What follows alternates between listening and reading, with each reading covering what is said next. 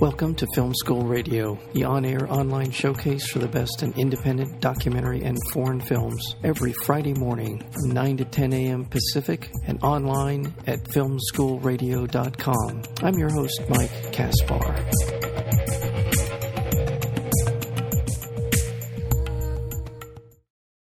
John Keen's After Auschwitz is a post-Holocaust documentary that follows 6 extraordinary women after the liberation from the Nazi concentration camps, capturing what it means to move from tragedy and trauma towards life. What happens to people after surviving an unspeakable horror? And these 6 women do a wonderful job of talking about their lives since the time that they were liberated from the most unspeakable horror imaginable. And the film is wonderful in that it focuses on a part of the Holocaust survivor story that I have not seen before. So we're fortunate to have with us the producer, writer, and the director of the film After Auschwitz, John Keen. John, welcome to Film School. Well, thank you very much. I'm thrilled to be here talking about the movie. Oh, good. Well, first of all, it opens today in Los Angeles, so be on the lookout for it. We're going to be at the Laemmle Music Hall in Beverly Hills. That's right. And the Town Center 5 in Encino. Okay, fantastic. Laemmle Music Hall and the Encino 5. That's also a Laemmle, is it? Yeah. Yeah. Well, tell me a little bit about how you came to know these 6 extraordinary women and then what the process was for getting this documentary done. I found these 6 women 15 years ago when I was working on a film that became Swimming in Auschwitz. The film was originally about laughter as a survival tool, and I interviewed 18 people, 10 women, 8 men, and I found them out of about 300 survivors living in the Los Angeles area. The film I wanted to make didn't work, so I was forced to come up with some other, I'd already done all this work, what story do I want to tell? And the stories of these women really jumped out at me, not just because they're so well-spoken and they're so great on camera, but because I had never heard stories of war through female voices. Mm-hmm. So I felt like this was a new voice with new stories to tell. And as soon as I started working on that movie, I realized that I wanted to make this next movie after Auschwitz, because that's when I realized that liberation was not a good day, and that simple concept needed to be explored further. So approaching these women to do this, to talk about this part of their life and their experiences, tell us a little bit about that process. What happened in getting, or what was it like to try and get, and I'm sure each one of them had a different kind of take on what you wanted to do, but that process of getting them to come on board to do what you wanted to do. Sure. When you meet somebody for an interview and you show up with a film crew and you have this crazy concept of not just laughter as a survival tool, but spiritual resistance in the camps, mm-hmm. people have a little bit of an odd reaction. They've got their guard up a little bit. I think because I was younger and incredibly earnest and I did my research, that they were open to me. They were very open to me. And these survivors want to talk. They want to be connected. Because when they came to America, nobody engaged with them. Nobody asked them questions. So now that people are interested, they want to share that information. So they view me coming to talk with them as a means of helping their own personalities, their own goals.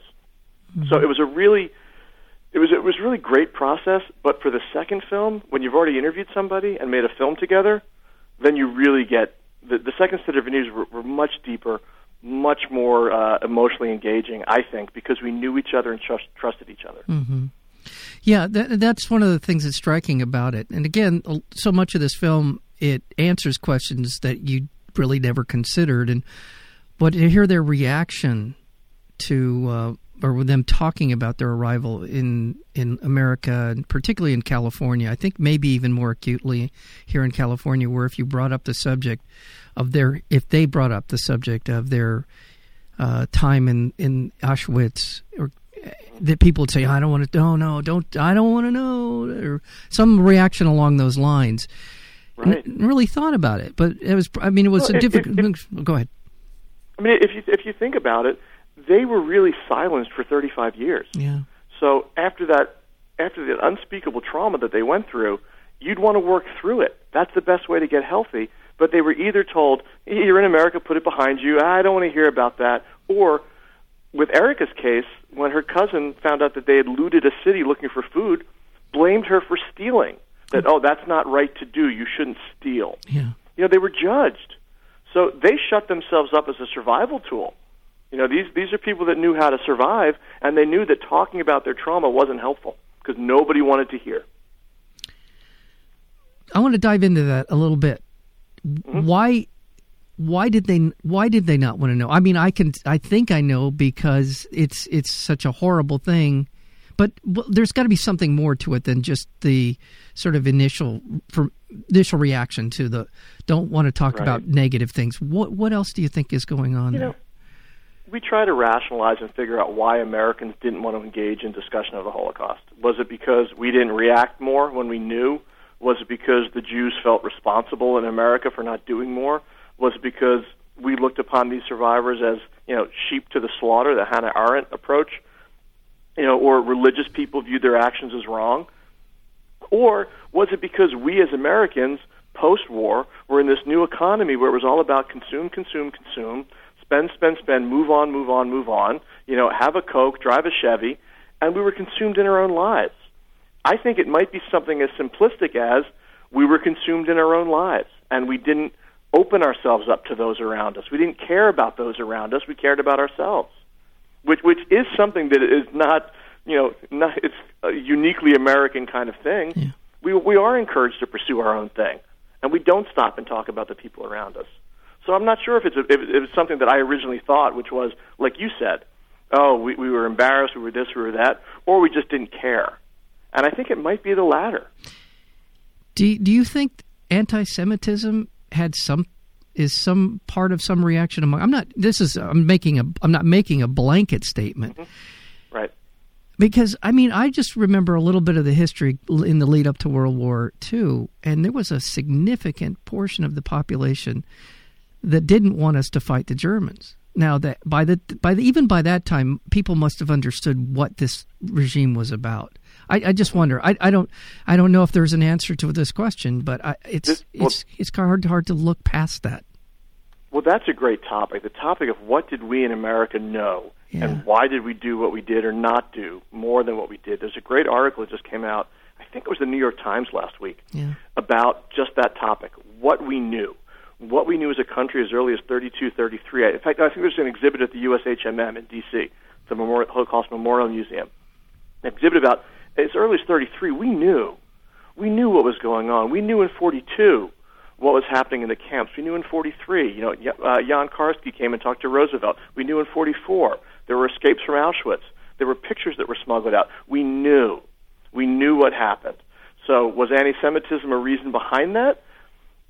It's kind of hard to ignore that. I don't, but it's a really interesting topic. Why we didn't do more than what we did? Right. Because we knew. Yeah. Charlie Chaplin did The Great Dictator in the 30s.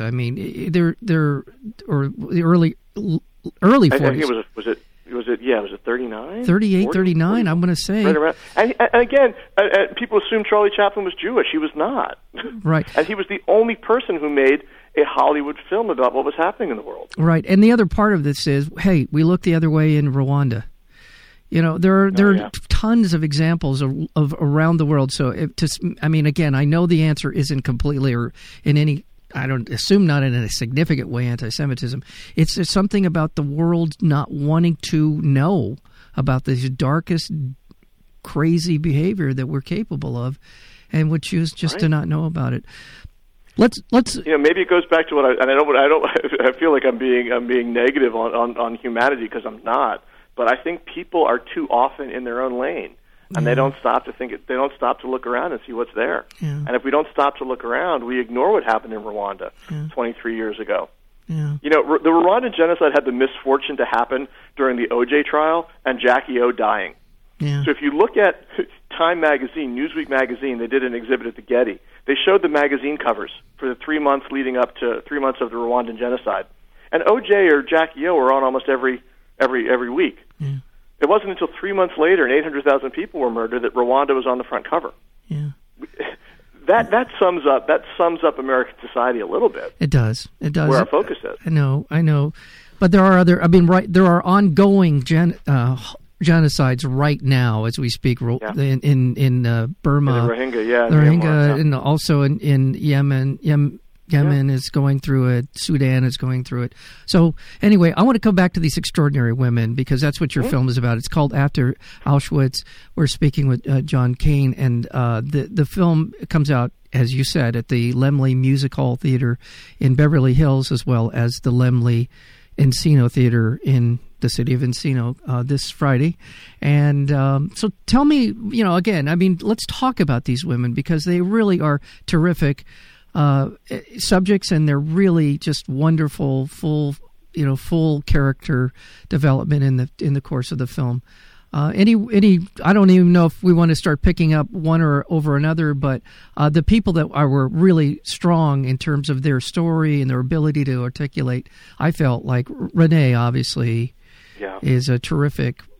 As well as Rena, as well as Eva. Let's just talk about Erica, Lily, Linda. They were all really you great. Can't, it's like I know there's 6 such unique personalities, and they all had their own sort of themes running through the film, but just extraordinary, beautiful, intelligent people, and it just my life is so much better for having been around them. they really are just amazing individuals. Yeah.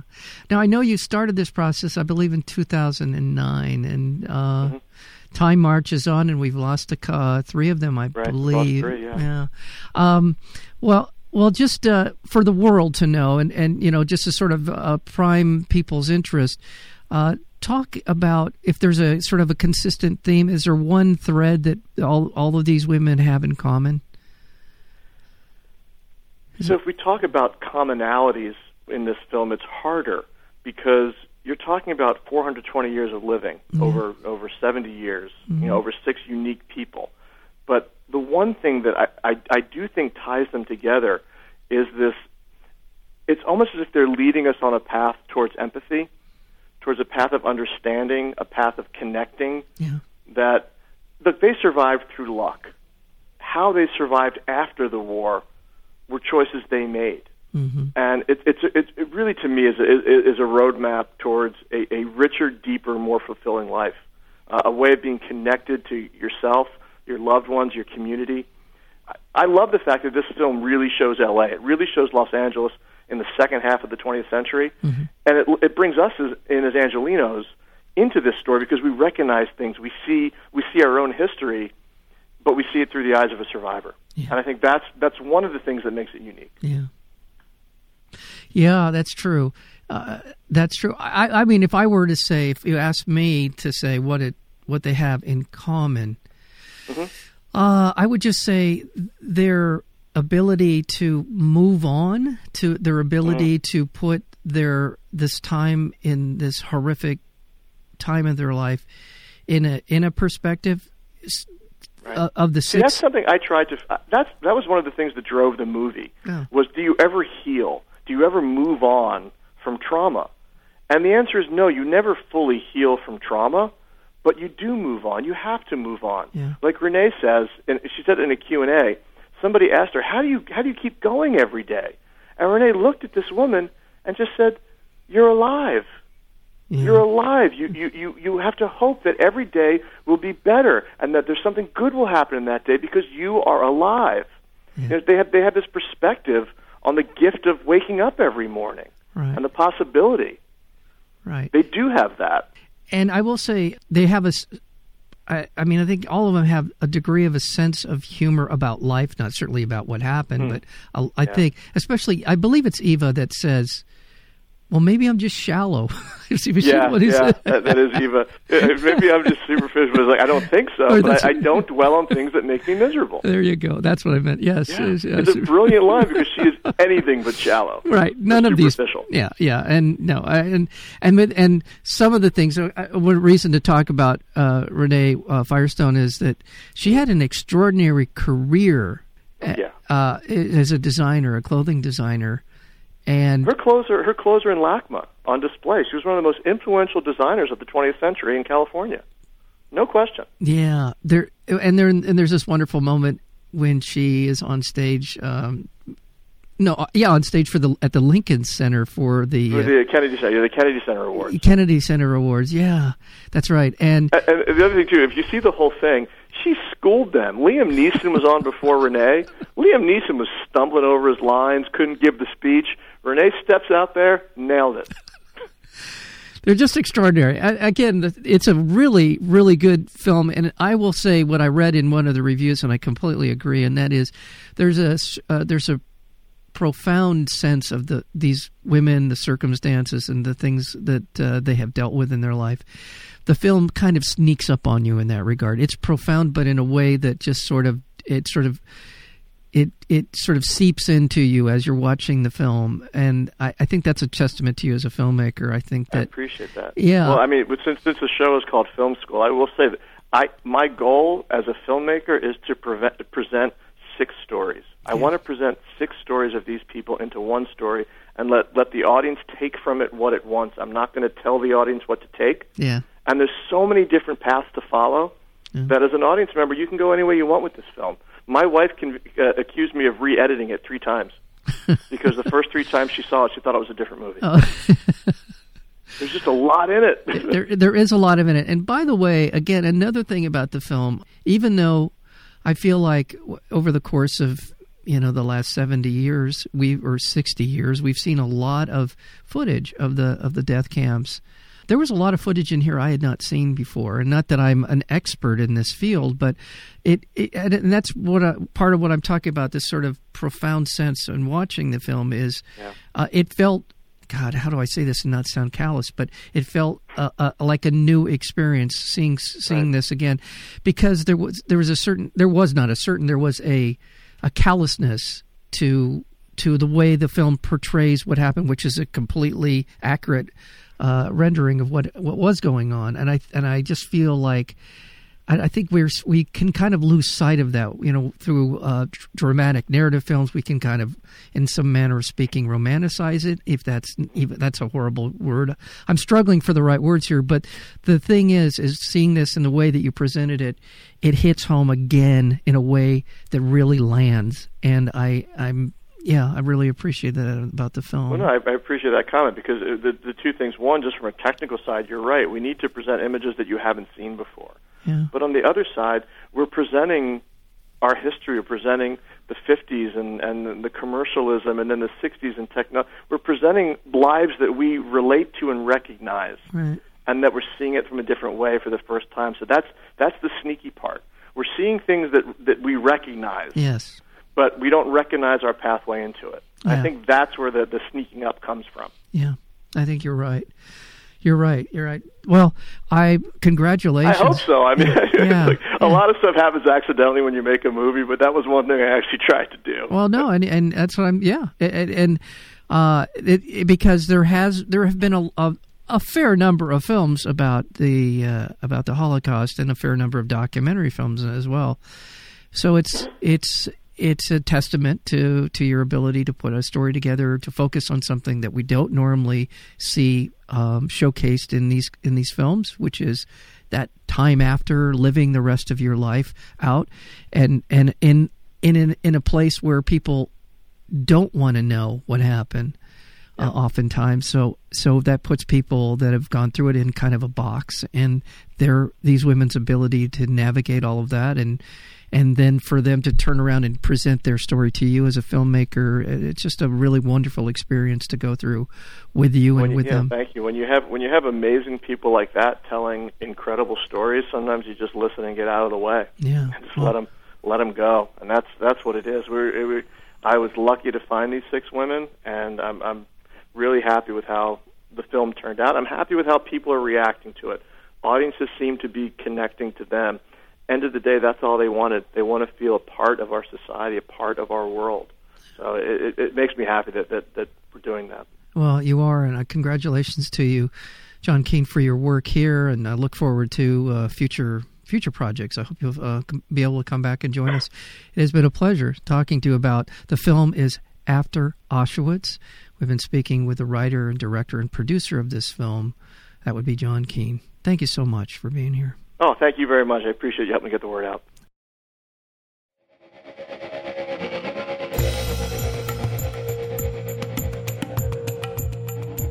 You've been listening to Film School Radio, the on-air online showcase for the best in independent documentary and foreign films. You can find out more about the program at filmschoolradio.com. I'm your host, Mike Kaspar. Thank you for tuning in, and we'll see you next week with another edition of Film School Radio.